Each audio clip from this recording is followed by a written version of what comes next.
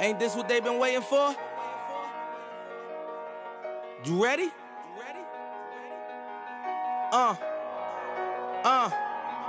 I used to pray for times like this, to rhyme like this, so I had to grind like that, to shine like this. In a matter of time I spent on some locked up shit in the back of the paddy wagon, cuffs locked on wrist. See my dreams unfold, nightmares come true. It was time to marry the game, and I said, yeah, I do. If you want it, you gotta see it with a clear eye view. Got shorty, she tryna bless me like I said I chew. Like a nigga sneeze, nigga please for them trick and squeeze, I'm getting cream. Never let them hoes get in between of what we started. Little nigga, but I'm lying hearted. They love me when I was stuck and they hated when I departed. I go and get it regardless. Draw it like I'm an artist, no crawling. Went straight to walking with foreigns in my garages. Are foreign bitches menaging, fucking sucking and swallowing anything for $1. They tell me get him, I got him. I did it without an album. I did shit with Mariah. Little nigga, I'm on fire.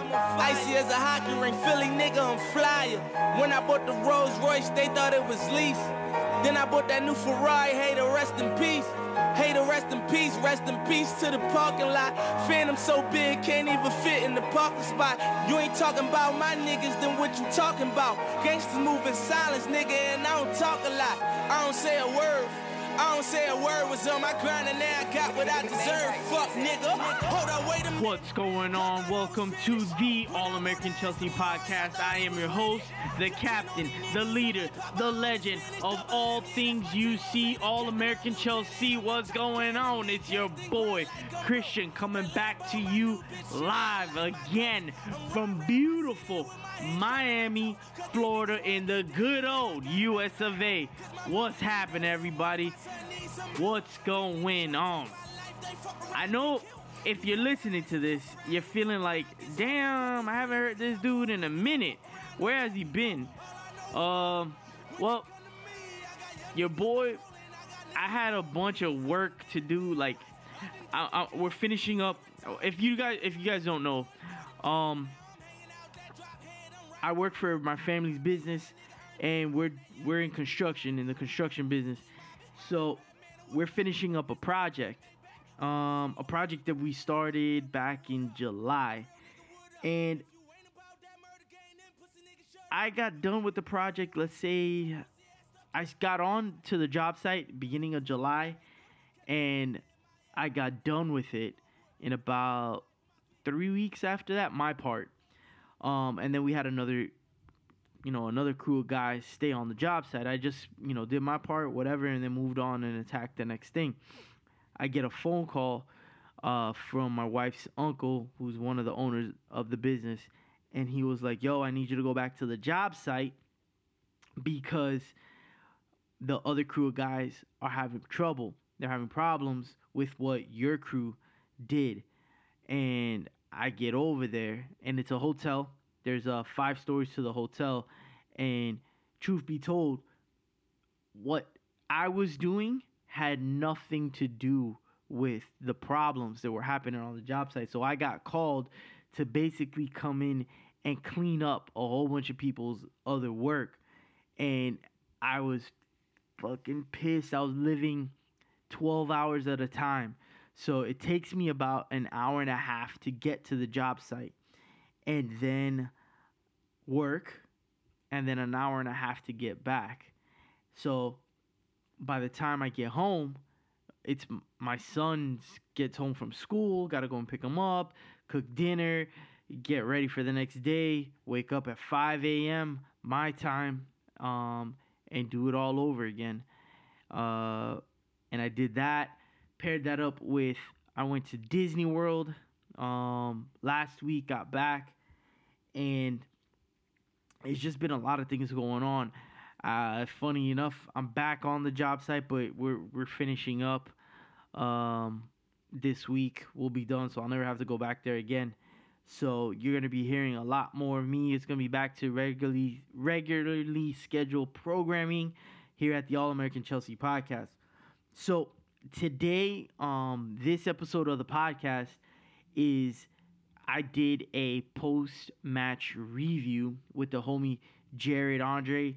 from Twitter. You guys may he's somebody that I follow on Twitter.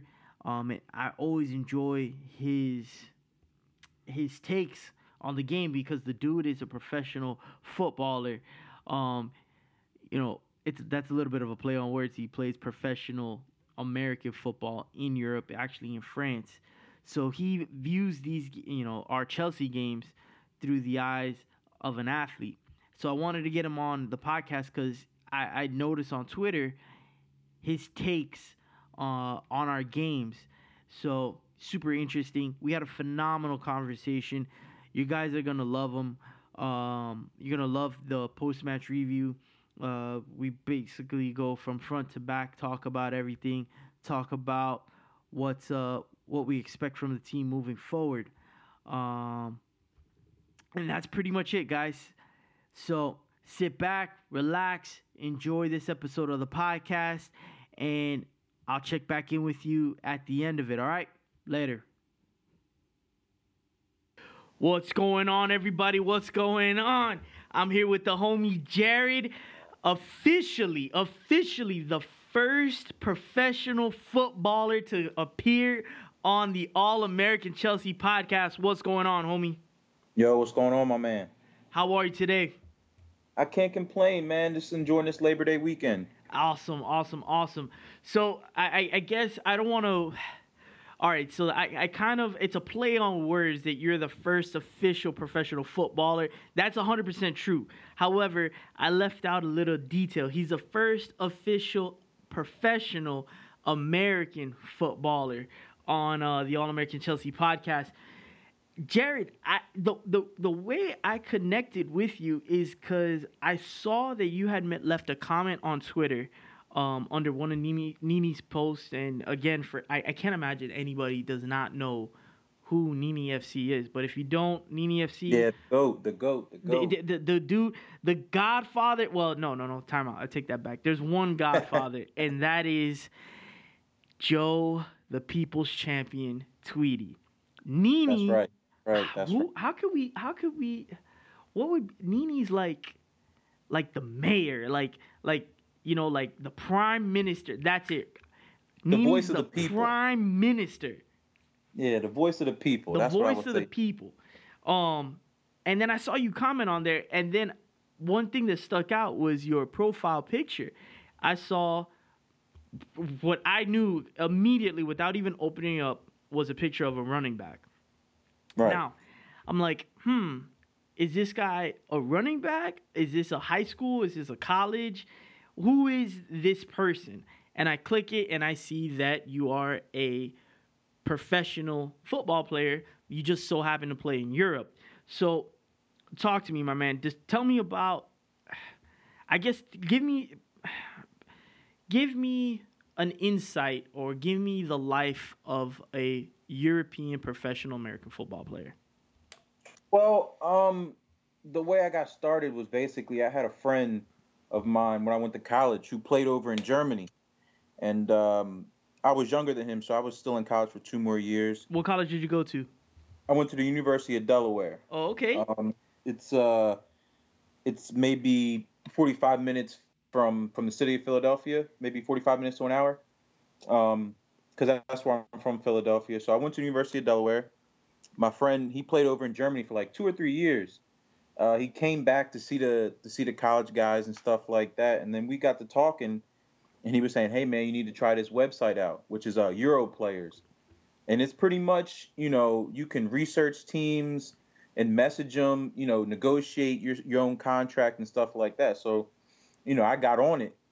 So I started just reaching out to teams because I blew my Achilles out going into my senior year. So I just got my degree, graduated, trained, worked myself out, trained myself. And so, I woke up one morning and I got an offer from a team in the south of France.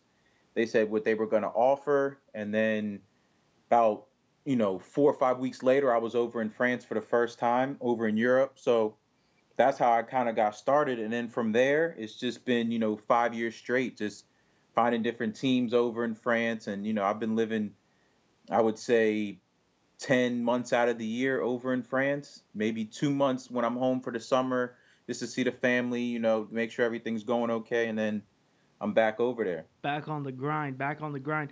It's funny that you mentioned your Achilles. Truth be told, all right, so I grew up. What I tell, it's my story, the American kid story, and I'm sure your story is the same as mine. I grew up playing American football. I'm from Miami, Florida, where all we know is football.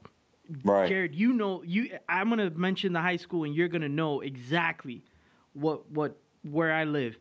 I'm about 5 minutes away from Carroll City High School. Okay, I got you. Carroll City High School, home of Santana Moss. Right, that's it. Shit. Now I'm blank. there's like 15 NFL players that have come out of Carroll City High School. In high school, when I was on the football team, we played against St. Thomas University. St. Thomas University have produced the Hall of Famer Michael Irvin and hundreds of other NFL players. I played against, do you remember for Pittsburgh? Obviously, you're a Philly fan, so you really don't get down with Pittsburgh Steelers. But nah. Dude, I can't remember his name. I cannot remember his name. He played DB for the Steelers. Palomalu?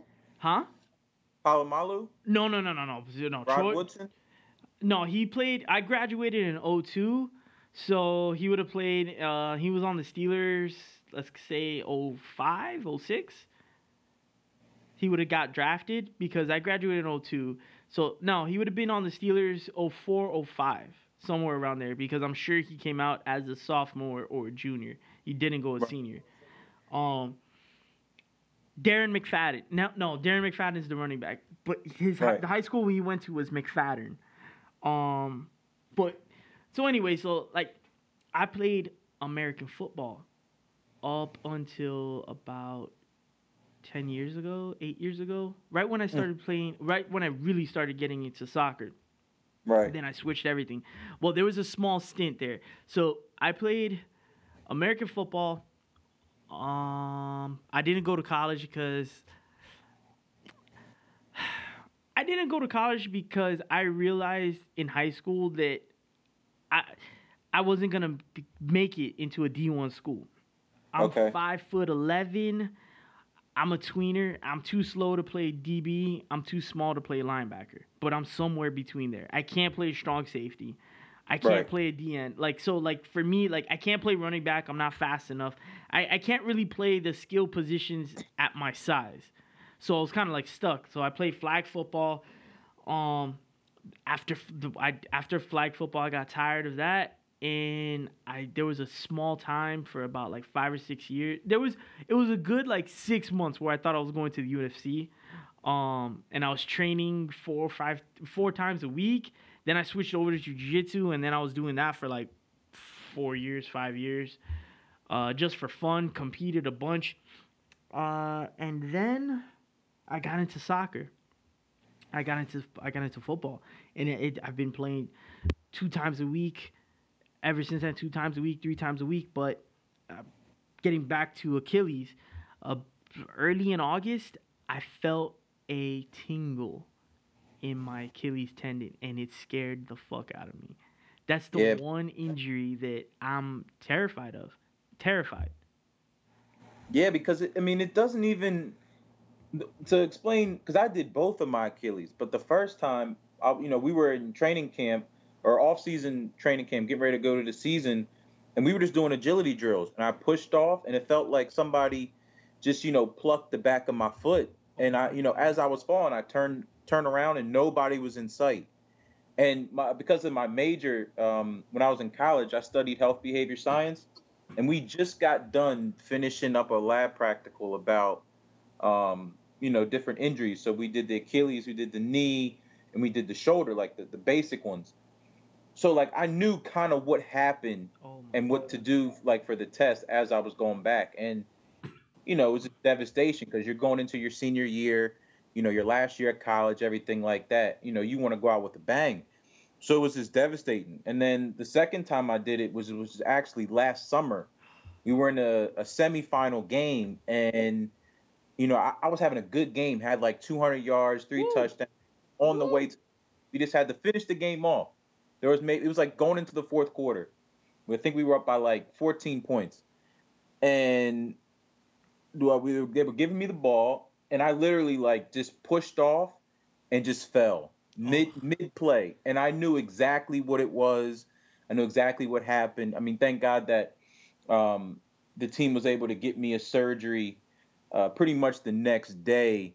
And then 4 months later, like I was back over there, in um, off-season workouts, getting ready for this past season, which we won the champ. We redeemed ourselves and won the championship. So that was, it all worked out. But the Achilles is not an injury you want to mess with, man. I mean, it doesn't hurt, but if you feel a tingle, you got to lay off of that. I would say stretch, ice, yep. you know, comfortable shoes, do whatever you can to get that thing fixed, because that's a long road of not being able to walk, and then it's frustrating, man.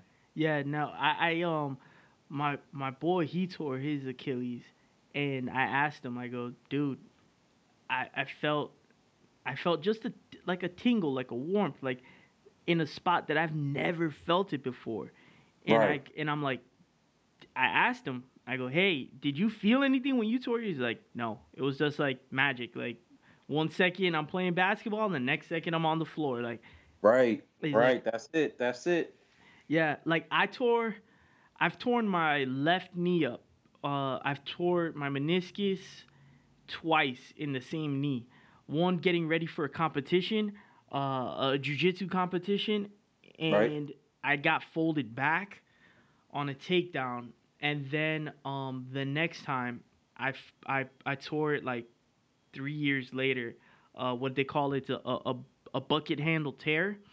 Right. I tore that playing soccer. It was literally November 11th, 2014, and I remember it exactly because my birthday is November 10th, and it was the Okay. next I'm November day. 30th. What was that? I said, all right. I'm November 30th. Oh shit, November. Right. So so I had bought a brand new pair of cleats the day before, some Mercurials, and I was playing, and I went.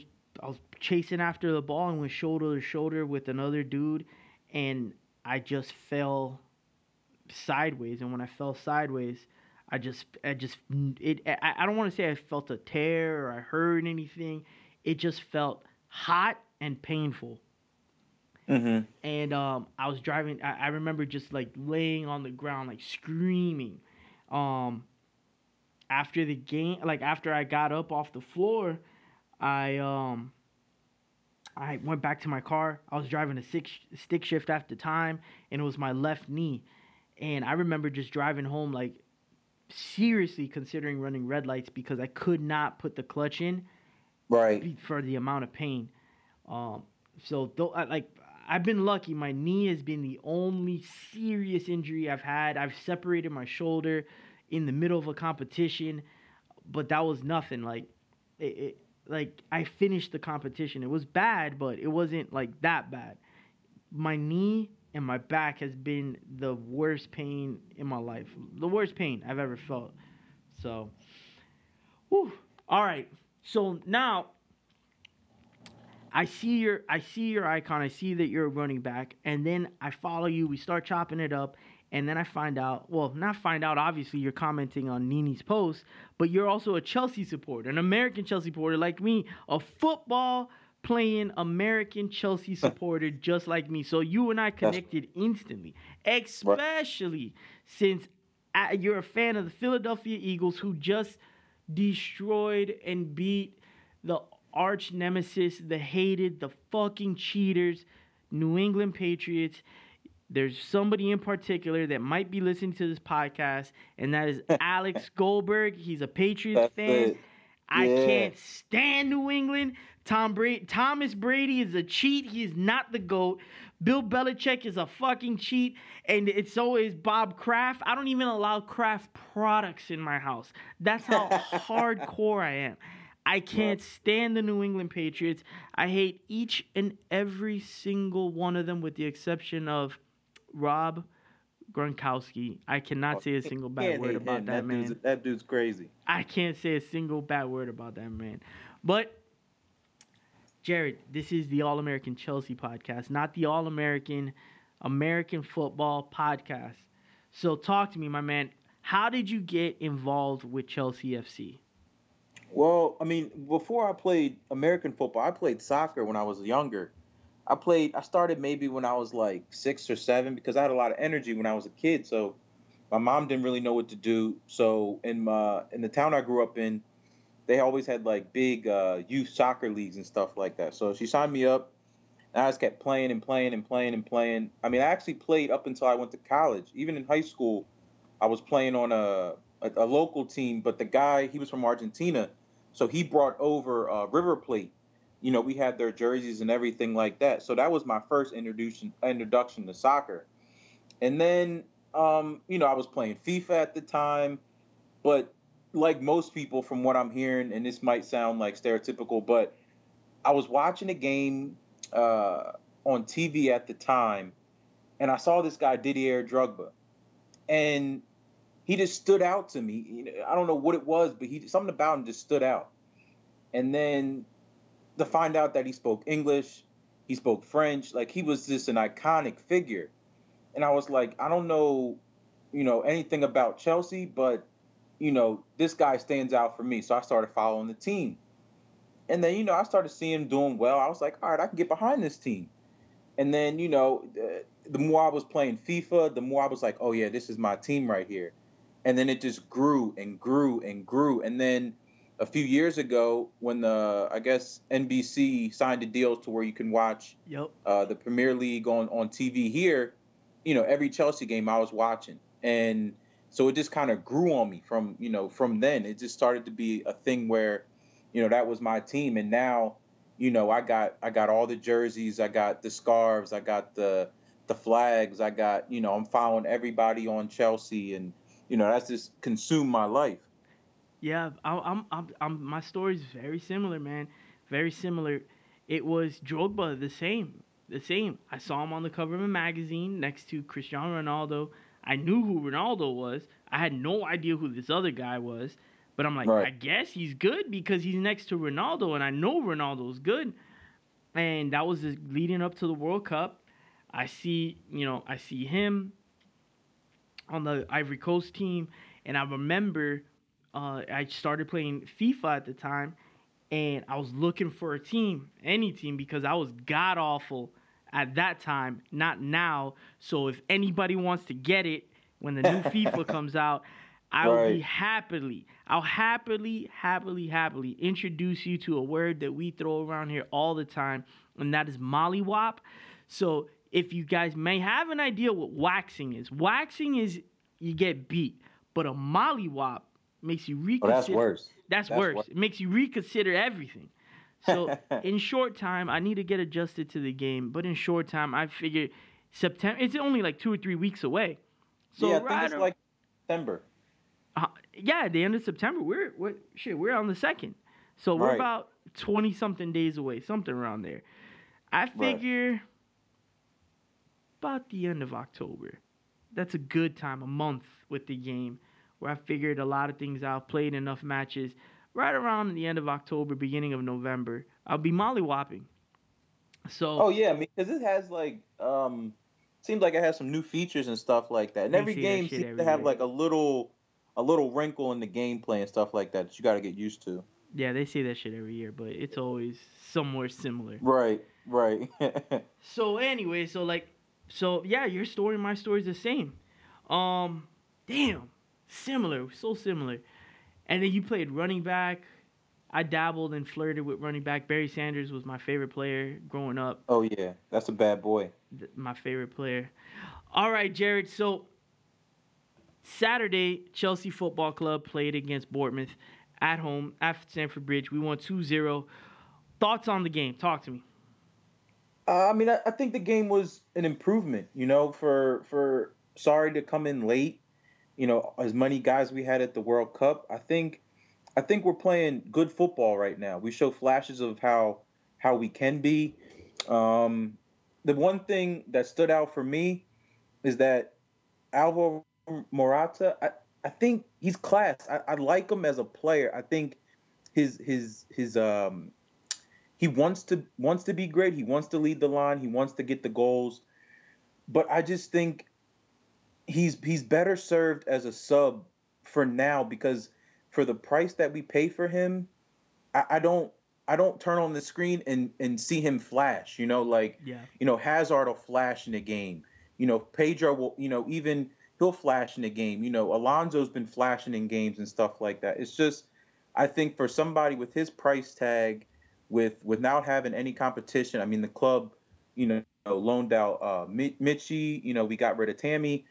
I just think for him, I need to see him flash a couple times. So if it's, bumping a defender or, at least a shot on goal. I mean, you look at Giroud, he came on within the first, couple seconds. I think he set up Hazard for a shot, and he was just in the mix. And Yeah.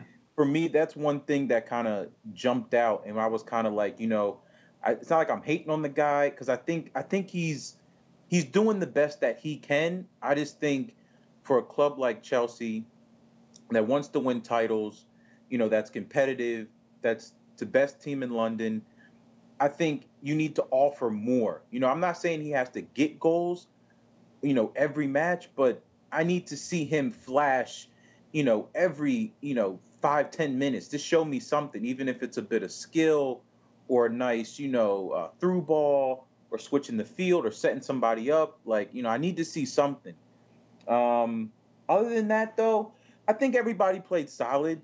It's the first few games, so I'm not expecting everybody to put in these superhero performances. But I know in time we got the international break coming up, so hopefully guys can get better with the system and everything like that. I still think we need to address some key areas in the transfer windows to make everything fully complete, but it's going to take time. Just like with Man City, when they got Pep, it took them a little bit to kind of get clicking. Year. And then, It took the next year they started taking stuff over. So I think we'll be fine. But if anything, if we're going to not, get a top striker to lead us to bag the goals, I would just need more from Morata if that's going to be his position. Because right now, I mean, he's pretty much the starter with anybody challenging for the last, year and, a few months. And I don't think that's good enough if you're, at Chelsea Football Club. Yeah, like I would have liked to have seen him. I would have liked to have seen Michi on this team. I really would have. Right. I haven't checked on Michi. I don't know actually how he's doing at Valencia. That's the thing. Michi's at Valencia. He's the same position he was if he would have stayed with us. I mean, he's been on the bench. From what I can see, Valencia start with two strikers up top, and Michi's been like third choice. I think he's made a couple substitute appearances and stuff like that. I don't know what the conversation was had for him to make that transfer, but it seems like he made a lateral move. Yeah, he hasn't done. It's not a. Yeah, I mean, you said it best, a lateral move. So yesterday we started off our lineup. We had the back four. There seems to be cemented on our back four. And by any chance, did you get to hear what Sarri said after the match, where he called Marcus Alonso has the potential? Well, he didn't call, but he said Marcus Alonso had the potential to being the best left back in the world.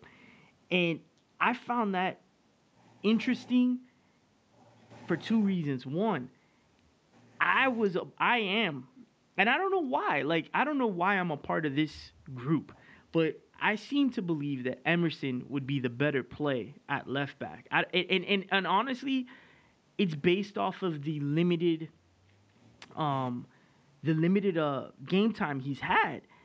But Marcus Alonso just stays showing up and balling out, and it was so interesting that Sarri was like, yeah, I think he could be the best left back in the world. He has to tighten up his defense. And Right. I was like, God damn, like if I was Emerson and I heard that, I'd be like, oh shit, like there goes there goes really any chance for me starting. I mean, if the manager is coming out and claiming that the guy ahead of you has the best chance, has a chance to be the best left back in the world, not amongst, but Sarri's words, if I'm not, taking it out of context, he said he thinks Alonso could be the best left back in the world. So you have Alonso, David Luiz, Rudiger, Aspie as our back four. Kepa, obviously, our keeper, Arrizabalaga. Midfield of Kovacic, Jorginho, Kante, Hazard, Morata. And the only difference from our last game was Willian. Willian got the start, got the nod over Pedro at right wing. What did you think of the lineup once you saw it go out? I mean, I was surprised that Pedro was on the bench and Willian got the start, just because Pedro, and he came in and got the goal. I just think he's been playing really well, and it's kind of hard to take a player who's been playing well and then put him on the bench, and then when he comes on for the guy you had over him, he scores. I mean, it's going to be hard to keep Pedro on the bench just because he's showing up, kind of like Alonso. He's showing up and getting key goals. I mean, having Pedro score, that kind of got us rolling. When him and Drew came on, that got us going. So that's a thing that I'm interested to see how Sarri handles that moving forward. I also, what stood out for me, and not saying he should start right away because it's a small sample size, but Loftus-Cheek came in and he played. He made a big argument for getting some big minutes. Especially starting in the Premier League. I mean, came in, strong runs forward, getting play started. I think he had like a little dummy near the touchline to break play open a little bit. So I think, the thing is that what's noticeable, at least to me, is that you have guys competing and feeling like they're having fun. I mean, obviously, in any sport, nobody likes to play defense for an extended period of time. And I think, you look at Hazard, you look at Willian, you look at Pedro, you look at guys like Loftus-Cheek coming back on a short period of time. You look at Luiz, guys are just feeling like they can play free and express themselves. And I feel like when you're a top player playing on a top team, playing in the top league, you want to have that joy where you can, where you were little. I think Sarri said this in the when he first came. He wants players to, find that child inside them that, that they want to play football. Everybody loves, when you're a kid playing with your friends, just being expressive. And I think we have a lot of players that are attack-minded and can just, have fun. I mean, you look at Rudiger, the guy, slowly but surely is going unnoticed, and to me, kind of unappreciated since he's came to us. I remember when he hasn't been going unnoticed to me. Right, and that's the thing. To me, he hasn't. Go ahead. No. To me, I'm going along with you. To me, he hasn't. I don't know. I've had this conversation. I know exactly what you're saying. He's going unnoticed to everybody else, but to us that follow the game, that watch this team week in and week out, we see the performances he's having. During the World Cup, I've said it a couple of times on this podcast. It was after playing a 6-versus-6 game of football, and I was talking to a couple of guys, and it was just after the Germany game, and they're Italians, so they're very familiar with Serie A. They're fans of Serie A, and Rudiger's name came up, and they're like, "No, he's not that good." I was like, what are you talking about? This guy, first of all, nobody's faster than Rudiger. Nobody's faster than Rudiger. So I'm never worried when he's back there that we're going to get beat for pace. I don't care who's on the other side. And the dude, I feel like, can spray the ball and put it anywhere on the pitch for his passes. I also feel like I feel like at times in the game, and especially yesterday, we're gonna have this problem going forward, and that's against playing with teams that go into the low block, that play compact, and they try to pack the box. We need we need guys to step up and just take long shots. And Rudiger is one of those guys. I like to think, like in football where there's some plays that you just draw up and you're like, yo, we need to take the top off the defense. And it's just like run streaks and run go routes. They're not anything other just to let the defense know that this is a possibility.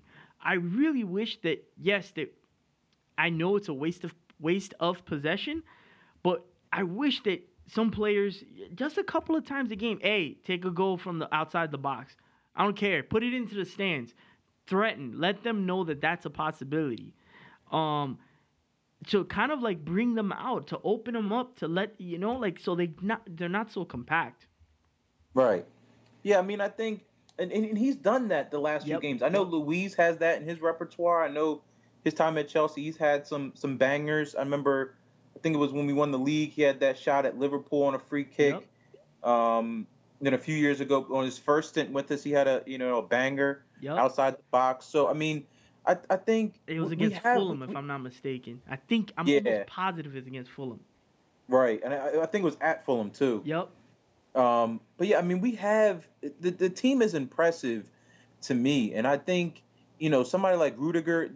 I remember when we first signed him, nobody was really too excited because he had that video when the kid won his name on the jersey, and I don't think people appreciate because it was like 30 million, I think 35 million, something like that. It wasn't like a marquee signing, but he's left the imprint. And I know when we played Roma, he had that little blunder, a little brain fart where he kind of messed up, and they scored off of that, and people were kind of on him for a little bit. But then, he was kind of steady from there. But then I remember last year when he basically pocketed Salah, who was at the time the world's hottest player, and it was kind of like, whoa, I think we got a defender on our hands here. And then he's just expressive. And, this might be an unpopular opinion, but I think Rudiger will be as loved as we loved Azpilicueta over the years. Because I feel like even though they play, two different positions, but they're both in defense, I feel like Rudiger is a very, quiet guy on the pitch, if I can say that. I don't know. He had a little bit of a scuffle yesterday. Oh yeah, I mean what I mean by that he is gets fired up. Yeah, like he'll get fired up. I remember when we first signed him, a lot of people were saying, he always plays for the badge, and I see that. He'll be down in the other team's box for like a header and then sprint back to get in position. I mean, as an athlete, I mean, you love that. You want to play with guys that make that extra effort, and I just think, with him being a rock right there. And even last year, you could see that he would always kind of look for like the long passes, lob it up to, Morata or, over to Hazard or Willian, so I'm excited to see him progress with us. I think him and Christensen or Luis, whoever plays back there with them, is going to form a good partnership. And I mean, I'm excited to see, how we come out of the international break and take on Cardiff. Yeah, I mean, I don't want to look ahead to Cardiff, but I feel bad what's going to happen. Well, I mean, it's not to say I feel bad what's going to happen. We already know what's going to happen. They're going to do the same thing that everybody's done. They're going to pack the box as best they can and hope for the best. The best. I mean, they're not going to open up. They can't open up. I think we're really only going to play two different styles. We're either this is dumb to say. Now I'm thinking about it. We're either gonna play teams that are open or teams that are closed. That's stupid. What else are they gonna play? Dumbass. God damn. Some dude right now is listening to this. He's like, "You idiot! You idiot! You don't know anything." Oh shit. So that's the defense. Midfield. Talk to me about the play. My favorite part of this team is the midfield. Kante, Jorginho, Kovacic. I am so surprised. You would think that, I look at Kovacic as if he's been here for years. I don't even think about him as a loanee player. It's in my mind. I don't know, again, where it came from, but it's in my mind that, no, he's our player, that he's been here for years. He's always going to be here. he's grown up. Like I feel like I've known him forever, and he's really only played. He started 2 games and he came in as a substitution, but I feel like he's been a part of his team forever.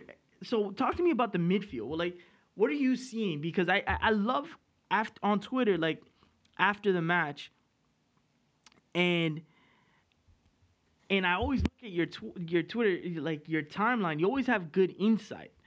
So what are you seeing on in the midfield? Like, what are some of your opinions? I mean, honestly, the thing about our midfield, I see, 6 guys that want to play and that are competing, and that, they know that, hey, if I play a good game today, I'm gonna get some minutes. And I think you see energy, you see people moving around, you see people helping out the defense, you see people helping out the forwards and trying to impress, trying to, make an impact. And I think for having guys that are hungry, I think that's only going to breed success because you have guys that want to compete, want to be the best, to help out Chelsea Football Club. I think it's, outside of Conte and Jorginho, I mean, really, we're only talking about one spot. But, to watch Jorginho play, like everybody's been saying, I mean, it's unbelievable. The guy plays some good passes, and he's, has the energy enough to be like Sarri's little brain on the field. I mean, he's pointing to tell somebody when to go here or when to go here, and seeing things like, minutes ahead, seconds ahead, just to set things up. I mean, it's a beautiful thing to see when you have guys that are, learning the system, and then you having somebody who knows the system and coaching you on the fly. I mean, that's beautiful. You got Conte out there who's just, works his tail off.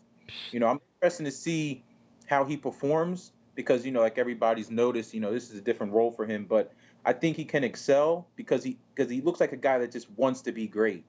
He's very humble, and I can see him chipping in a few more goals this season just off being in the right place, being, right place, right time. And also, I mean, if we wanted to keep him back, I mean, you got guys like Kovacic who, I mean, he looks like an animal out there. I mean, he's putting in tackles.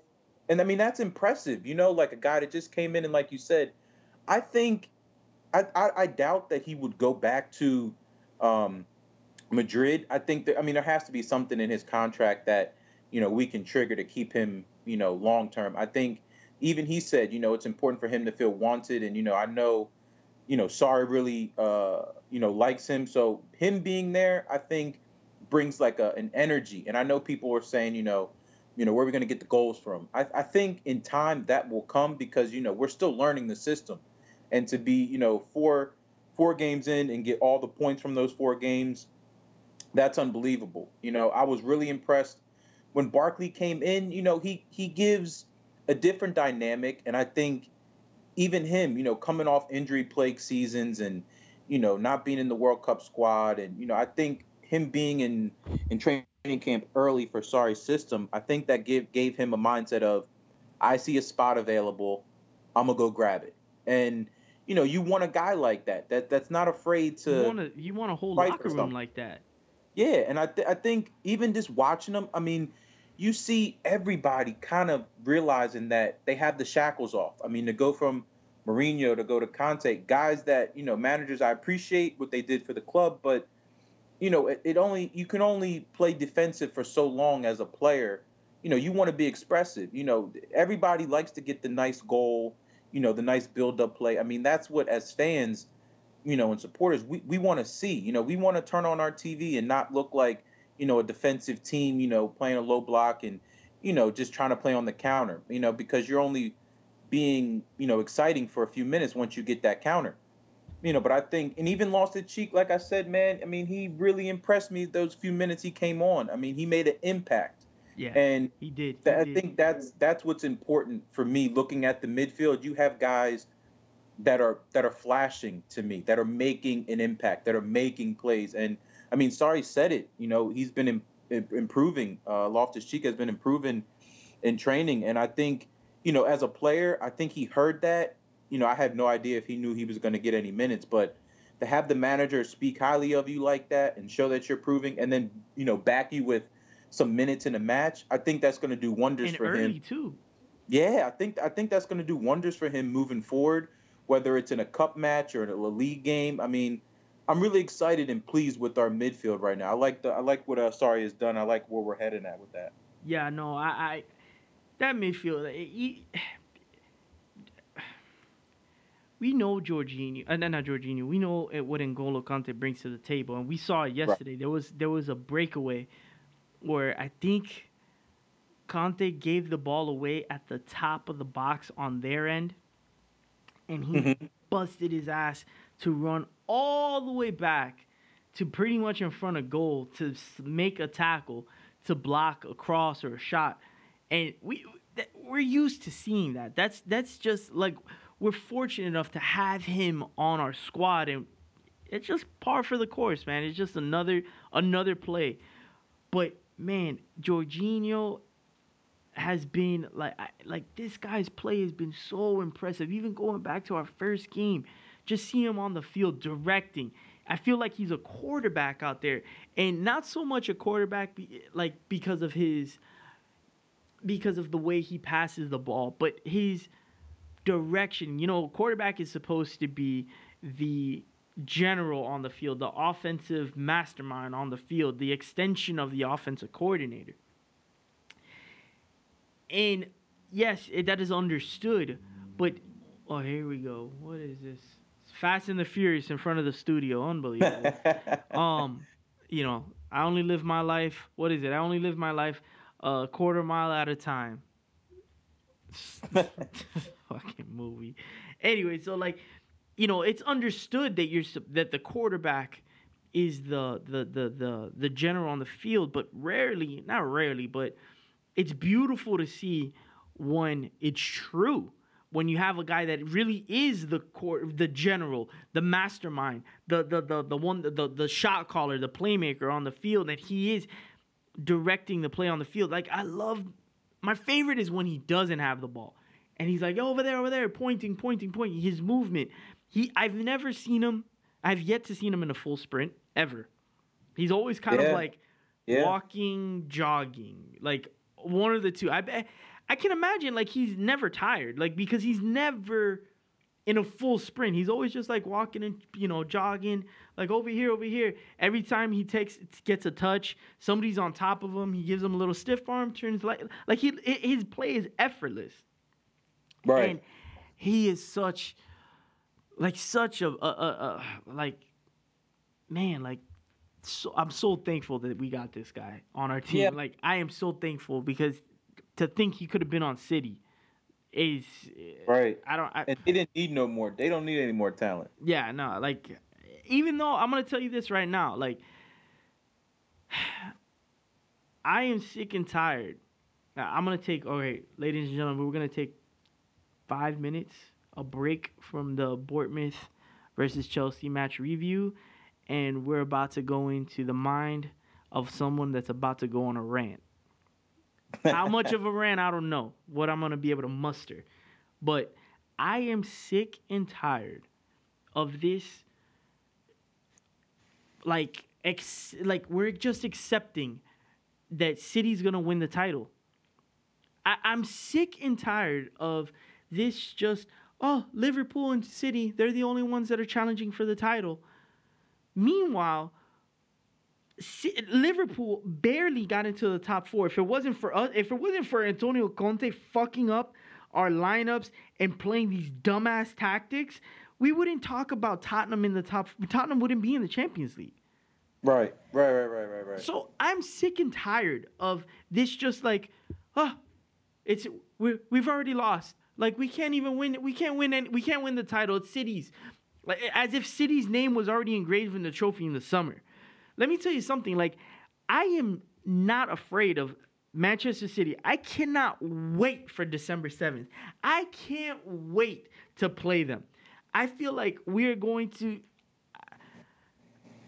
I just can't wait. I'm not gonna make any predictions. I can't wait. Liverpool. We're gonna. We drew against them last year? Right. 1-1. What was the other one? 0-0? No, we beat them at the Bridge. We beat them at the Bridge 1-0, no? Yeah, I think it was a Morata or a Giroud header in the corner that got us that goal. Let me look it up.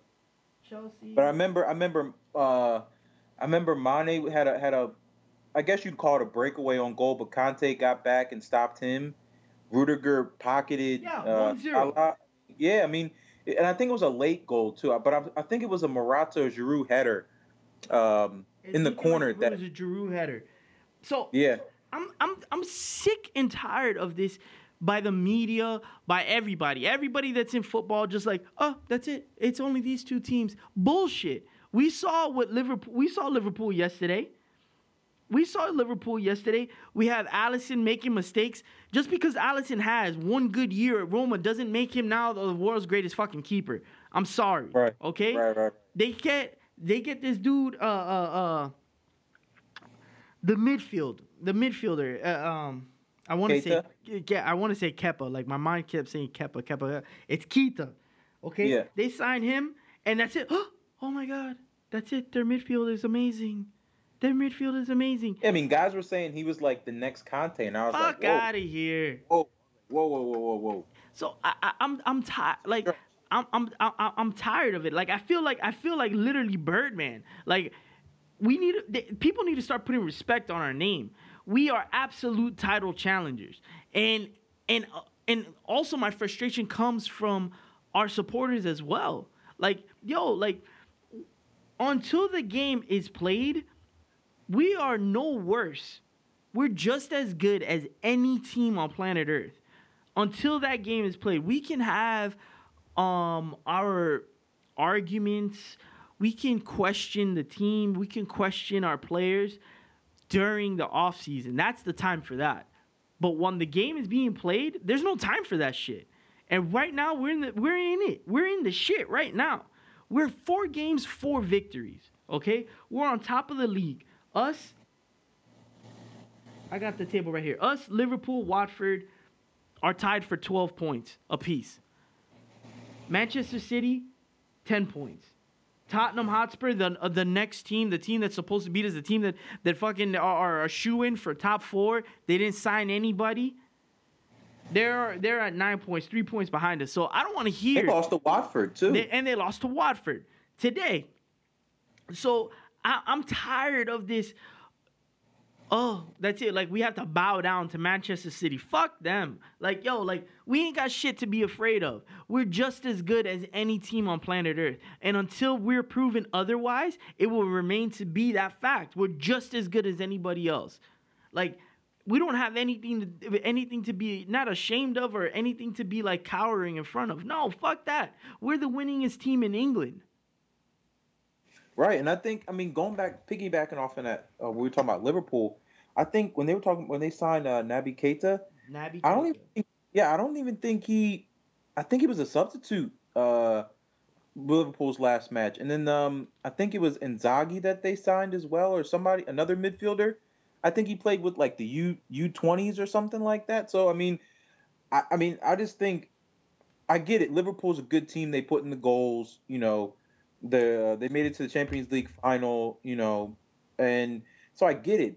And I think half the media's job is just to hype up, the next team. And if me being a Chelsea supporter, I'd rather us go unnoticed and then just pop up and, before you know it, you're looking at, December, we're top of the table. And then you're looking in, March, you're getting late in, early spring, and all of a sudden, Chelsea's up there fighting for the title, with another team or something like that. I think for us being in the position that we're in, I think we're in the best position than any top 6 team in the league, because with De Bruyne hurt for Man City, I think that's going to hurt them with creativity. I know they have a lot of guys that can create, but I think he was the general, and I think when you lose your general, I think the guys kind of, are unsure kind of what to do, because they've been on a high for the last, few years.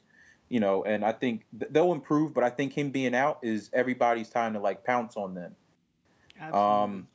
I think Liverpool will be okay, but I think we're, like you said, I think we're just as good. And I just think I think City will find this year, just like, we use it in, playing NFL and stuff like that, that when you're the champions, you get everybody's best shot. You're everybody's, I know they don't really have like a final like that in the league, but you're everybody's Super Bowl. You're everybody's NBA Yeah. championship. So, even the bottom teams, the teams in relegation, the newly promoted teams, you're going to get their best shot because they're going to be up for it more than you because they're thinking, hey, I can make my name, playing against Man City, lighting them up for 3 goals, or if you're a keeper, making like big time saves and shutting them out.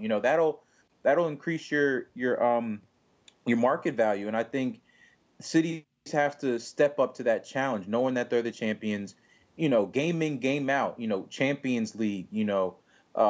League Cup. In the league, you're going to be playing a bunch of games where you're getting guys that, hey, look, man, we're not as highly touted as you, but you're going to get my best shot. Like, you're going to know that you played against, me today. And I think, for City, they have to be up for that. And I mean, they look decent, I think, so far this season, but I think, that's going to weigh on them heavily. I mean, have to go through the grind of the league, have the Champions League, which I'm assuming they expect to go far and their supporters expect them to go far. You're going to have to, really have a deep enough team and a team that is not complacent with, hey, we won last year or anything, because, from now until, March, April, May, I mean, you're going to be getting teams' best shot week in, week out. So those games where you have to, fly to an away match for the Champions League and then come back, turn around the weekend, and then play against like a Wolves who are playing good this year, or a Fulham who, is playing decent, or, let's say you play a Chelsea, or, you're going to get their best shot, because for us, at least in the group stage, we have a pretty weak, group stage in the Europa League. Yeah. So you're going to have to like.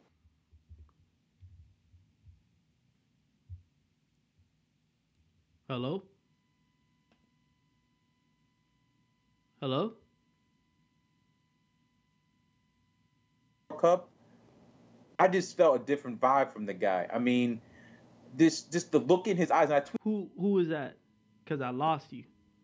blood Yo, in the I World lost Cup. you You for did? I lost you for like 2 minutes. Who was the player? Hazard.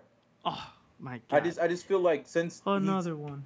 he was at the World Cup and became captain, he just looked like he was out for blood. I mean, he looked like, look, I want to win gold and I will win it at all costs. I mean, even when they lost to France, that little guy was out there battling. And I think what goes unnoticed, and I've seen this and I tweeted this a bunch of times, for how small he is and the bigger guys he goes up against, the guy's strong. He's solid. Yep. I mean, he's not getting pushed off, even though guys take him down. I mean, he flashes some strength, which is pretty impressive. A guy his size. So Was he like 5'8", 5'7"? yeah, something. I mean, yeah, but he he can't weigh that much.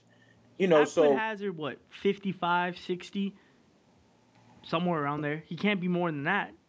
yeah, I mean, and I know he gets knocked down, and I think the league has to really look into that, because it's pretty blatant that to stop him, guys are just trying to chop him down. I mean, if you're a league, your star in the league is getting taken down like that. I mean, you got to look out for him. I mean, it's getting kind of ridiculous, to watch him as he's been with us.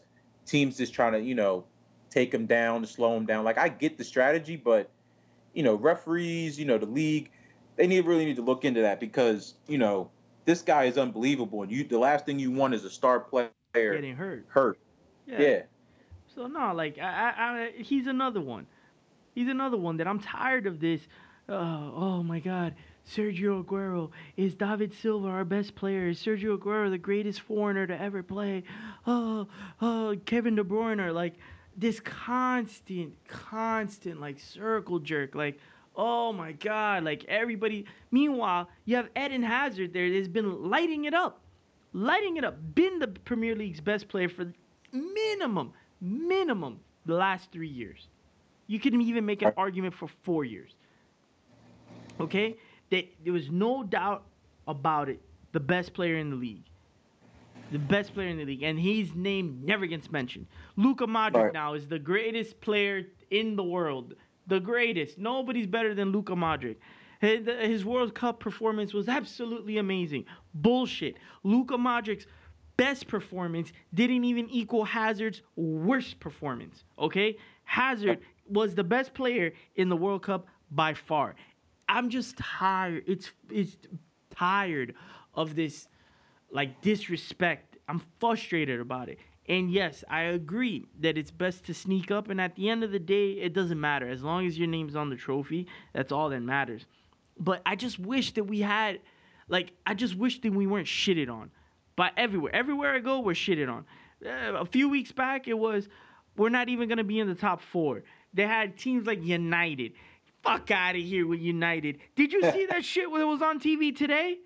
Yeah, they Come they on. they didn't play. I mean, watching them, I know they won, and everything like that, but they didn't play really inspiring. I mean, Burnley were coming off playing, I think, Olympiacos for Europa League spot, and those same guys that played, I think it was like Thursday night, turned around and played again. I mean, United's a top team. It's going to be difficult for anybody to make that short of a rest period to play a team like that. Where guys coming off pretty much a full week of rest, and they had a point to prove. United got embarrassed, last time out. So, they had a point to prove. And I think then they put up that.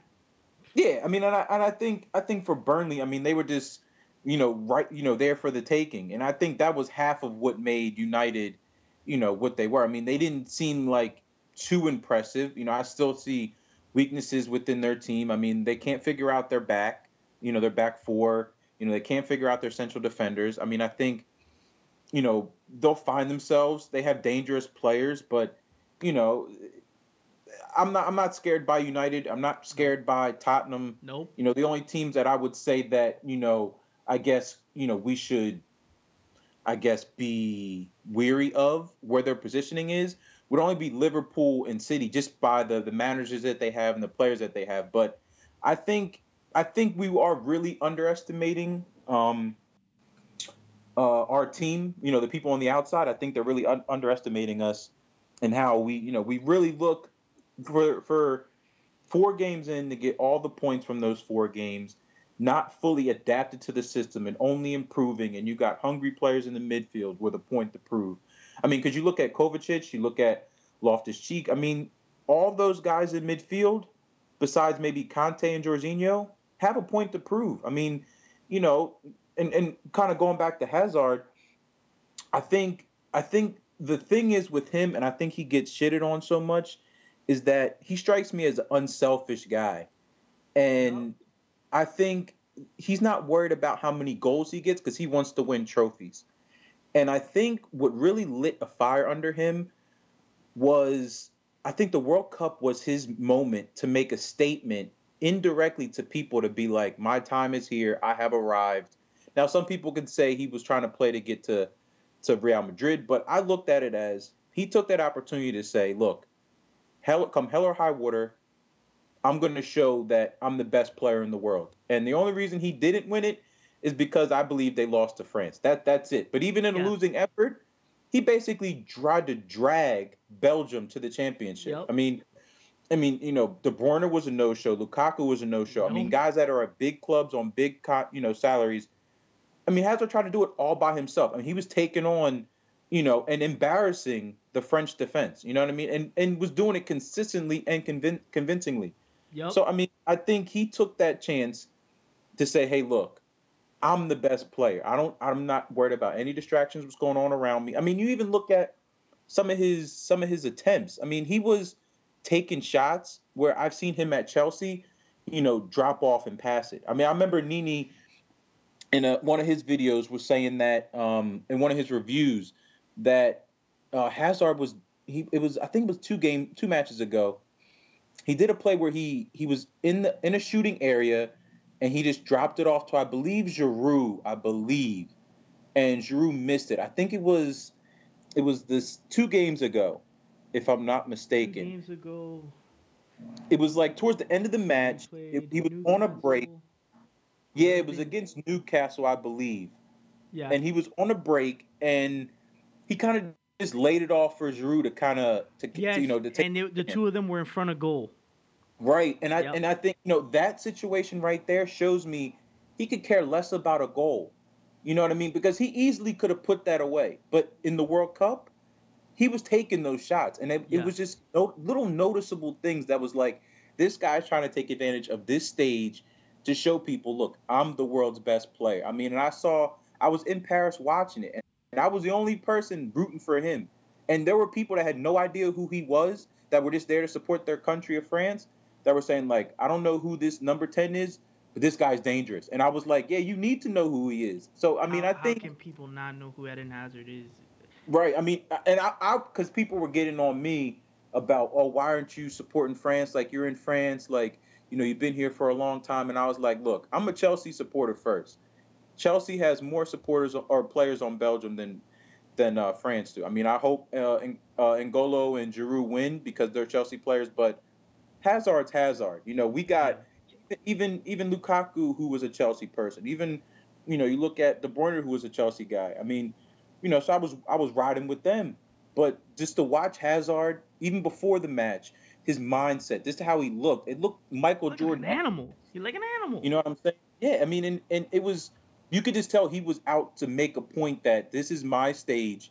People will know who I am no matter what happens. Because even in a losing effort, I still thought he was man of the match against France. And I would think that, he should have been the best player of the tournament. His name needs to be spoken up a lot more. And I think having Sarri at Chelsea, I think will only attract players that want to play with Hazard. I think he's a likable guy. He's unselfish, which, I'm sure a lot of people will appreciate. I remember there was a video clip when Michi first came. He was encouraging Michi to speak English. Even when that little video with him, Willian, and Oscar and Costa, when, in a little hallway, and he's interviewing Diego, and he's telling Willian, no, come out here and have an interview with me. I think he's a likable person around the club.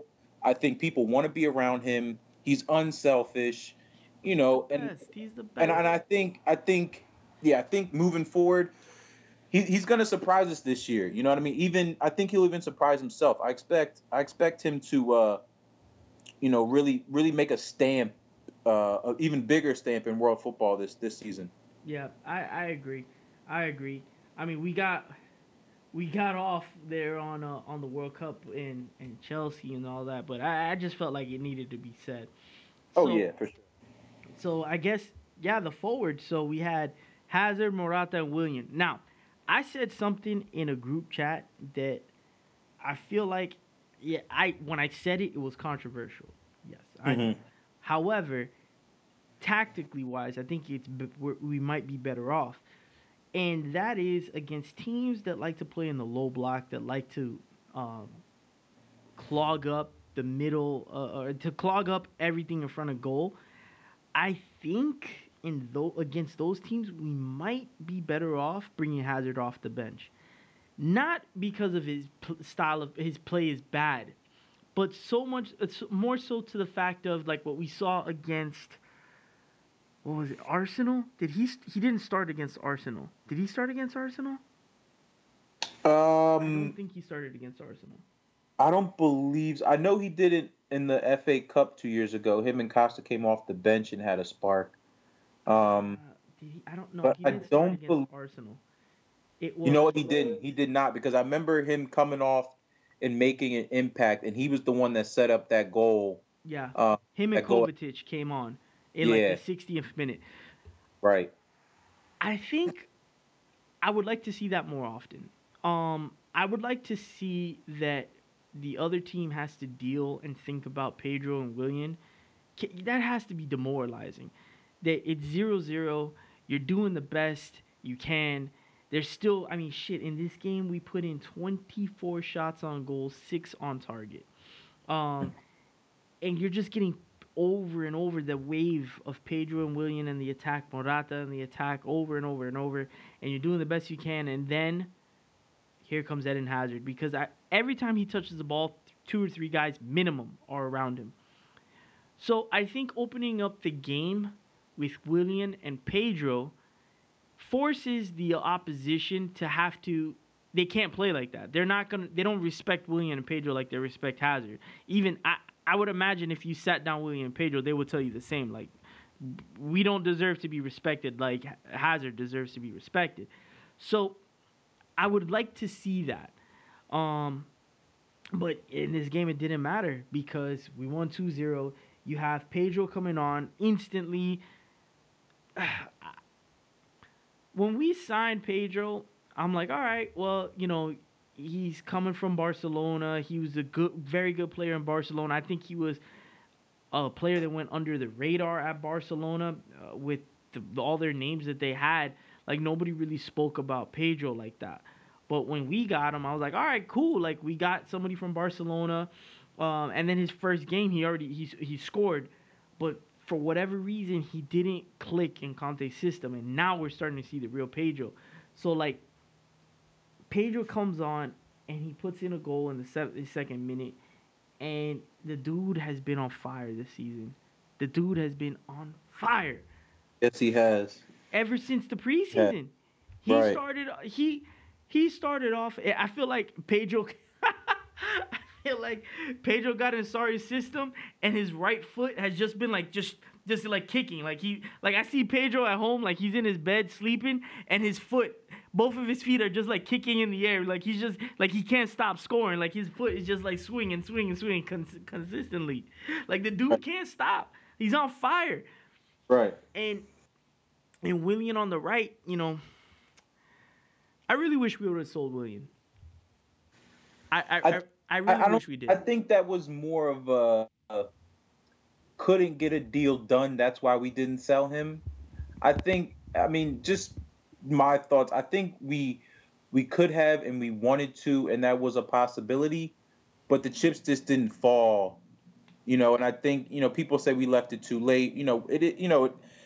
Who knows exactly what happened, but I think William was more on his way out than I think we realized. It's just that we couldn't get a return. And I know, I would love to see Hudson-Odoi get some minutes, but I just don't think the club felt, which I think is wrong for them, that they can entrust him with that much pressure to be in our system. I think he would have flourished. I just think the club would have wanted to sign another player to replace Willian. And I don't think in the time, I guess you could say because of the World Cup, I guess if you use that excuse, but I mean, they knew it was coming.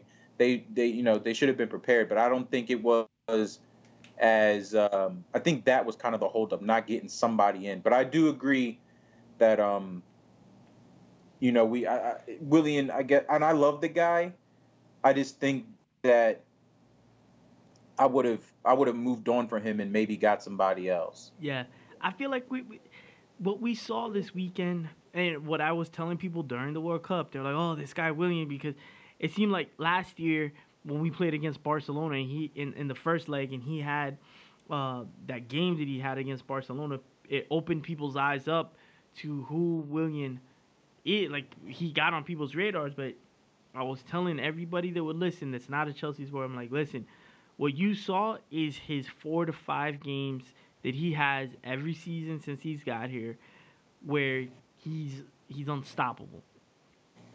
And then for the most part, he is what we see this weekend. What we saw this weekend.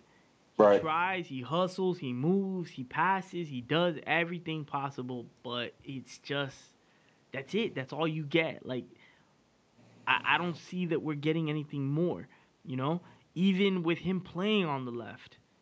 I still don't feel like we get anything more. Pedro, on the other hand, we felt like we saw everything that there is to see from Pedro. He flashed. He showed us moments as like Willian, but now he's in the system and the dude's on fire.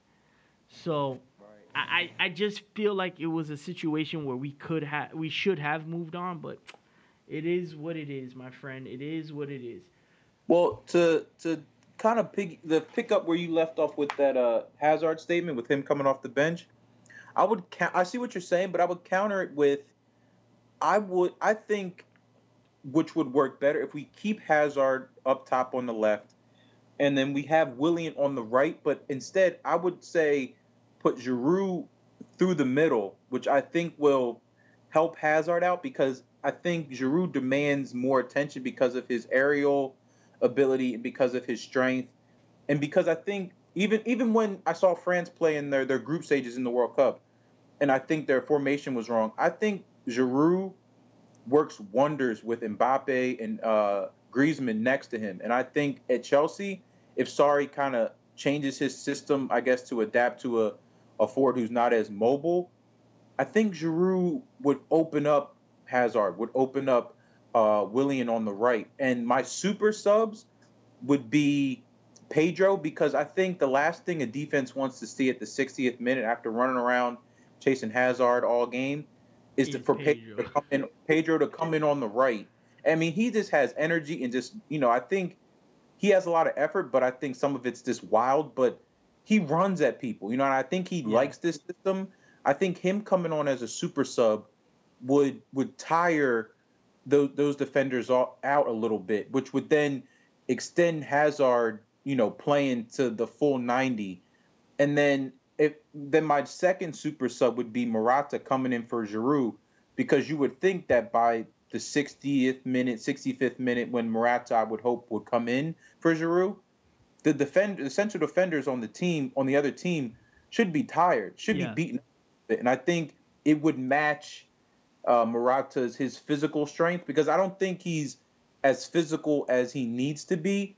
But if two central defenders are going at it all match with Giroud for 60, 65 minutes, and then you have a softer Morata coming in, I think that's priming the defenders up for Morata to take advantage of that. That's why I would keep Hazard on the left, play Giroud for the rest of the season up top through the middle, because of his strength, and I think Hazard can play off him. I mean, you look at Pedro's goal, that was pretty much, Giroud occupying defenders, the ball up, setting Pedro up, and Pedro just playing off of him. I think Hazard can do that. I think Willian can do that, and I think that would be our first, go-ahead forwards with that punch. And then when the other team's defense starts to slow down, because you figure most teams are going to be defending most of the times we play against them, so they're going to get tired, and then you have to battle with a big guy like Giroud, who's going to use his strength, use his awareness, use his muscle. You have to defend him in the air. It's going to take some effort from both defenders. And then they have to cover up, Hazard. They got to cover Willian. But I do think Willian needs to be more direct. And then from there, you bring on Morata, who, can be skillful, but I think he'll thrive in that role until he builds some confidence. Once he sees some goals coming in, just until he gets himself together. And then you throw on Pedro, who's just running at people, and it's like, oh my God, now I got to chase this, this Tasmanian devil, for the rest of the match. Have you noticed the way he runs? His arms. Oh yeah, I mean, his arms make me they're wild. The way his arms swing, it looks like the way he swings his arms makes him look like he's running way faster, and his arms are wild. The way this guy runs. I feel like Pedro's the guy that runs. You've definitely been in this situation where somebody's running and they're silent, and then you have another dude that runs as fast as they can and they make noise. Oh yeah. Pedro's that guy. I could definitely see Pedro running down the field going, ah! Oh yeah. Imagine you're chasing Hazard, you're chasing Willian for 60, 65 minutes. And all of a sudden, this crazy nut comes off the bench, and then, he's getting goals, and then he's running at you. You're like, whoa, where is this guy coming from? And that's what I think Pedro and Morata can do wonders with that system. It's not a diss to them. I just think that, especially for Morata, I think he would be better in a system where he doesn't have to have the pressure, and he doesn't have to fight for a full, 70, 65 minutes. He can come on for the last 20 minutes and be effective. I think that's him. That's where he's at right now until he gets his confidence.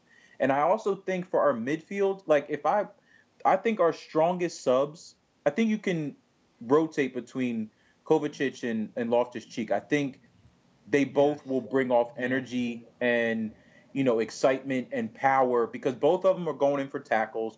Both of them are surging forward. I think both of them, you can switch them depending on tactically what you want to do.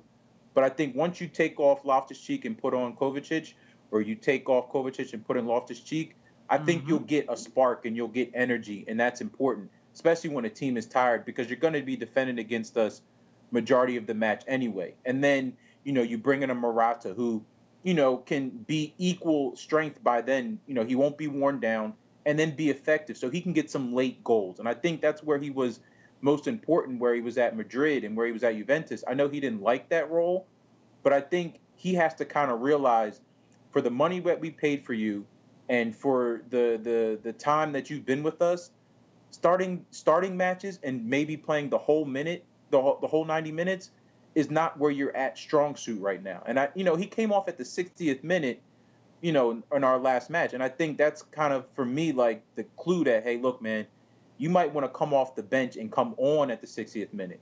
And then you got either, I would say, Pedro or Willian coming on for that other wing spot, rotating.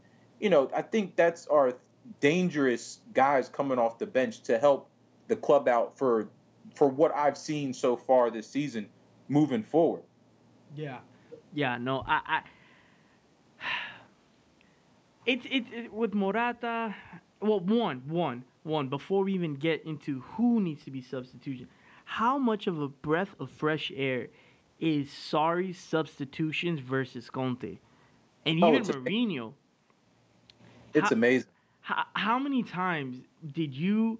I know I did it, but I want to know how many times did you grab your TV and just scream to the top of your lungs when you saw an 85th minute Michy Batshuayi substitution, or an 89th minute Michy Batshuayi substitution, or seeing Hazard come off at the 80th minute, or I would scream to the top of my lungs just to right around 50th, 60th minute for a sub, or Fabregas. Seeing Fabregas run the full 90 when the poor guy can't run anymore. So, sorry, substitutions. I mean, that has been a breath of fresh air. Right, and I think, and going back to just the players in general as a whole, I think that a lot of times our players get slighted is because when you play defense for a whole match or for a whole season, you're not going to be as flashy as your players like Aguero, guys that get goals and play a more open style of football and seem more energetic. That's draining to play defense and then have to run, the full length of the pitch to try to get some goals. So I think a lot of our players are going to be reborn, if you could say, in Sarri's system. And I think that's where Hazard got his knock as well. I don't think people were giving him his props because you figure that his majority of his career, he's been playing with defensive-minded managers. Now he's playing with a manager who lets him be expressive, letting him drive forward, letting him be free. You're going to see Hazard's name popping up and, get more recognized, I think, moving forward. But going back to the substitutes, I think there's matches when we had Conte in charge where you're just looking at it and you're just saying, this match is dead. We need a spark. We need a spark. Exactly. And when he waits so long, I mean, even as a player, you're looking at, when we had Chalobah, he was coming on, and you look at guys like whoever was coming off the bench, and they're looking up at the clock, and you're like, yo, I got 5 minutes to prove myself. I mean, you're gonna play tight, and that. I mean, it's gonna be damn near impossible to make a real impact because you got to catch up to the speed of the game. Yep. And if you have like 5-6 minutes to impress, I mean, you got to at least take a minute or two to catch up to the speed of the game, and then, if you're playing defensive, you're not really playing with the ball that much, so it can be frustrating. But I think the what I like to see is that when Sarri makes his substitution so early, and I think that's what the key thing is with when you see a Pedro come in and give energy, a Loftus-Cheek for the last match come in and give energy. Guys know they got 20 to 30 minutes to be like, hey, this is my time. I can catch up to the speed of the game quicker. I can leave an imprint, and I can, force my manager to take a second look at me to be like, hey, maybe I need to give him more minutes. So I think that those early substitutions all go hand in hand. And I think, and Hazard kind of said in an interview after the match, it's just different now, playing with a manager like Sarri, and, how it was, different playing with Mourinho and Conte. I think he knows it, and I think the players know it. I think there's a new freshness of energy within the locker room. And I was reading something that Sarri's kind of changing their time that they train and, the foods they can eat. I mean, if you have a manager, like Conte, and I love the guy, I appreciate everything he did, but I think as a player, when you're having somebody tell you what you can and can't eat, or, what you can and cannot do on your free time, I mean, bring it to football kind of for a second. Then when Chip Kelly was the coach of the Eagles, he was telling our star players that, hey, you got to get 9 hours of sleep. And he had trackers on them about, hey, I saw that you were out, late this night. You need to get more sleep, or you need to eat like this. Players, these are grown men now. They're not going to respond too well to people telling them what they can and cannot do. And I think that was some of what started with Conte. You're telling grown men, kind of what to do when they have their own families.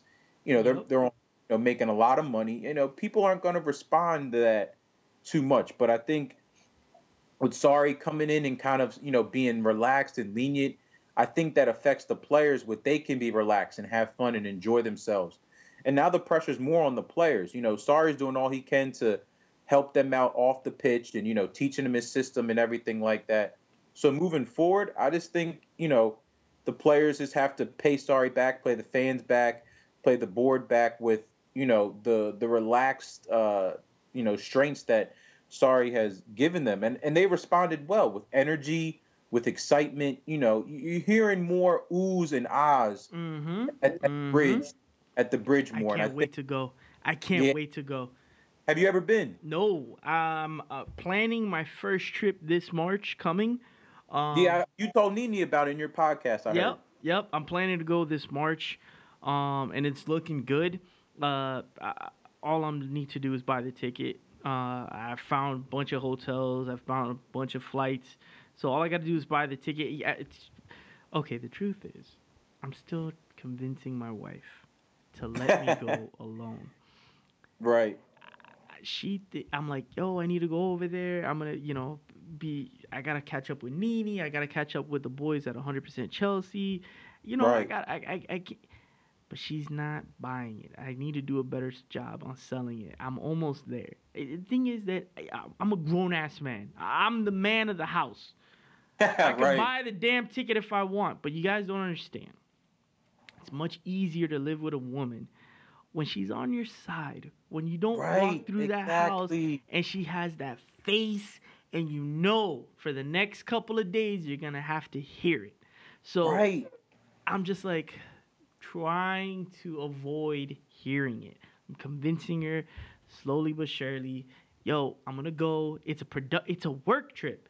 Jared, it's a work trip. I'm not going for fun.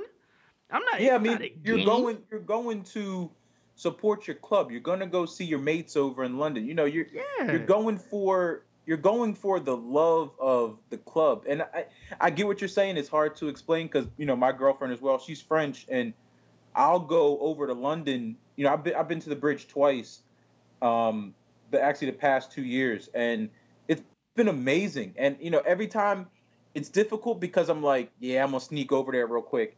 And I know she wants to go, but I know she's not a big Chelsea supporter, so I kind of play that card. You know what I'm saying? Yeah. And I just make it up to her before I go and after I, when I come back. But yeah, you got to keep the wife, you got to keep the girlfriend, you got to keep them happy, man. It makes it a whole lot easier. It's a lot easier. So that's where we're at right now. But I think I'm getting there. I'm getting there. Within the next few weeks, we'll be good to go. Jared, my man, anything else you want to tell to the people? I'm just looking forward to interacting with people. With on Twitter. If you guys want to get at me, you can hit me up on Twitter. I'm always on there. Always. Do you sleep? Do you ever sleep, or do you have like a robot or a twin brother or sister or a team of people on your Twitter? Because I scroll through my timeline and guaranteed I'm gonna see multiple tweets from you. So I just need to know: are you sleeping? How's your sleeping patterns, my man? I mean, I would say I get enough sleep. I feel like if I sleep too long, I'm not doing anything. And I feel like also because now I'm in Philadelphia right now, I'm back home, that when I'm sleeping, it's when the English media is waking up. So I feel like I'm missing some of the Chelsea news. So I wake up at 6, 7 in the morning just to catch up with what's going on.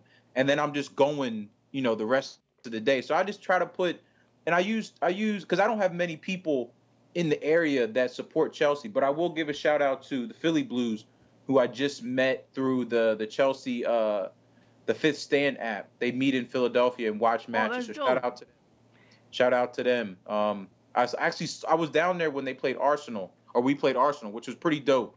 Yeah, so shout out to them. I haven't seen that feature in the app. You know what? Because I have the Fifth Stand app here, and I think it's so much better than what we used to have. The app for the longest time, we didn't have an app. Right. But it's so much better now. It's so much better. Connect. Well, I'm on the app too. Like I've had it here.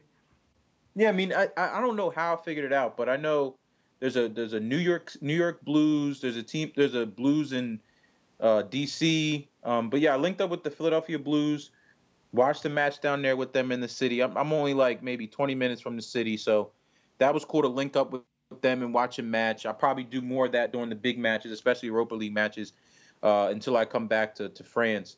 But yeah, man, I mean, I get my sleep in, I get my workouts, and I do what I got to do. But I just feel like I got to get my Chelsea thoughts out. I got to put out in the universe. Yeah. So if anybody wants to follow me, talk to me. I'm not into the back and forth like arguing. I'm just up for debating. So you can follow me at Jared Andre 3. I'm always on. I'm always responding. But if it's something negative, like I kind of got on Nini about, that's the big homie. Yeah. You can't win when you go back and forth with these people, man. You just got to ignore them. So, I just respect everybody's opinion. I'm not gonna call somebody outside their name or disrespect anybody, but I'm always down for a Chelsea chat just to be insightful and stuff like that. Yeah, and I feel the same. Like, I had, and I didn't respond to it. I asked around how I should respond to it. So when I did the podcast with Mo, and he did me a favor by coming on, and I posted it, and some dude had something slick to say. He said it on my like he responded to something, and he has something slick to say. And I go to his timeline and I just see, or his profile, and I just see that he's just spewing bullshit to anybody. And I was like, you know what? Should I light this dude up or should I just let it go? And it's like, what am I going to accomplish? Like, I'm going to get into an internet beef with somebody that, with who? With what? Like, it's not like as if this person's standing in front of me, I guarantee you he wouldn't say shit like, he wouldn't be so quick to talk shit. Anybody who's quick to talk shit online, in person, they're not going to be. So I was like, you know what? Right. I'm not with it for today. So like, I'm the same way as you. Or whatever person on the internet. Like, I'm not gonna get into an argument with you. Like, you know nothing about me. So, right. I take the same stance as you do. Anything else, my brother? This has been an amazing conversation. And I'm so happy. I'm so glad that we got to link up on the podcast. It's been a while in the making. I reached out to you a few weeks ago, and I wanted to get you on because I do enjoy your insights on Twitter. So I definitely wanted to get you on. Yeah, man, I appreciate it. It's been fun. I mean, I've always looked for people I can go back and forth with. Talking Chelsea. Chelsea's a big part of my life. Especially with playing sports and then watching them and following them. It's always interesting. I'm always learning. Alex Goldberg, he's putting out good content. Yep. The guys at 100% Chelsea are putting out good content. The guys at London is Blue podcast always putting out good content. They go back. Pioneers. Nini, Joe Tweedy, all those guys putting out good content. So I just, enjoy talking to people that, love the club like I do, especially Americans. It always makes it that much more better. Yep. The same, man, and that's why I wanted to reach out to you. So, well, everybody, that's the end of the interview with the homie Jared. Man, I appreciate it. Talk to you guys. All right, everybody, that was the sit down with the homie Jared Andre, the first official professional European footballer on the All American Chelsea podcast. I hope you guys enjoyed the interview. Again, we're back to the regularly my mouth cannot work today. Unbelievable. We're back to the regularly scheduled blah blah blah blah blah. We're back to the regularly scheduled podcast. I'm gonna be coming back at you with a sit down with the homie Louis from 100% Chelsea this weekend. I'm also doing a match review with KB from Carefree Blues podcast. So we're back to regularly scheduled programming, all right? I'll talk to you guys soon. Remember that I love you. I love each and every single one of you. All of you that are listening to the podcast, every single one of you, I love you all. So if you're not following me on Twitter, make sure you reach out. Follow me on Twitter, All American CFC. Instagram, All American Chelsea or All American CFC. One of the two. You'll find me. Play around with that combination, either All American CFC or All American Chelsea, and you'll find me. Big things are happening on the podcast soon. A lot of big things. So just stick around. I'm back. So I love you guys. I'll talk to you soon. Later. Rap about it. Wild out, fuck niggas up, laugh about it. I'm not trying to visit the morgue, but freeway move out till I sit with the Lord. Till I get my shit together, clean up my sins. Freeway got it in like 10 in the morning, and I can get it to you like 10 while you yawning, man. Still deliver the order, man. And I ain't talking about chicken and gravy, man. I'm talking about bricks and yayo, halves and quarters, 4 and a halves and halves. You do the math, swing past and scoop up your daughter. She wanna roll with a thug that rap. You do the math, heat on blast till my stacks in order, man. Man, let me get 'em free. Cold never slacking, man. Sipping in the black rain, faster than a red ghost. Getting ghosts from Pac-Man. One time, know I got a knack to get that change. Leader of the black gang, ROC, man. Bang like T-Mac, ski mask, air it out. Gotta kill witnesses, cause free bears sticking out. Y'all don't wanna witness shit. We squeeze hammers, man. Bullets breeze by you, like Louisiana, man. But I got a VTN, man. So I move keys, you can call me the piano, man. Rain, sleet, hail, snow, man. Slang, do-E, hydro, man. No, BC in the third lane. Ram still praying, working on my nerves, man. Like son, you gotta get your soul clean before they blow them horns like Coltrane. Still I cry tears of a hustler, wipe tears from my mother, pull out beds for our brothers. That's above us, make beds for the babies, tuck kids under covers, buy cribs for their mothers. Shit, I probably be wildin' with they father. Thomas Robin telling Najma that I'm riding for a father. That's like my brother, like same mother, different father. Any problems, dog, know I got it. And still we grind from the bottom just to make it to the bottom. So crack in the alleyways. Still gave back Marcy and Dollar Day. Real gangsters make hood holidays.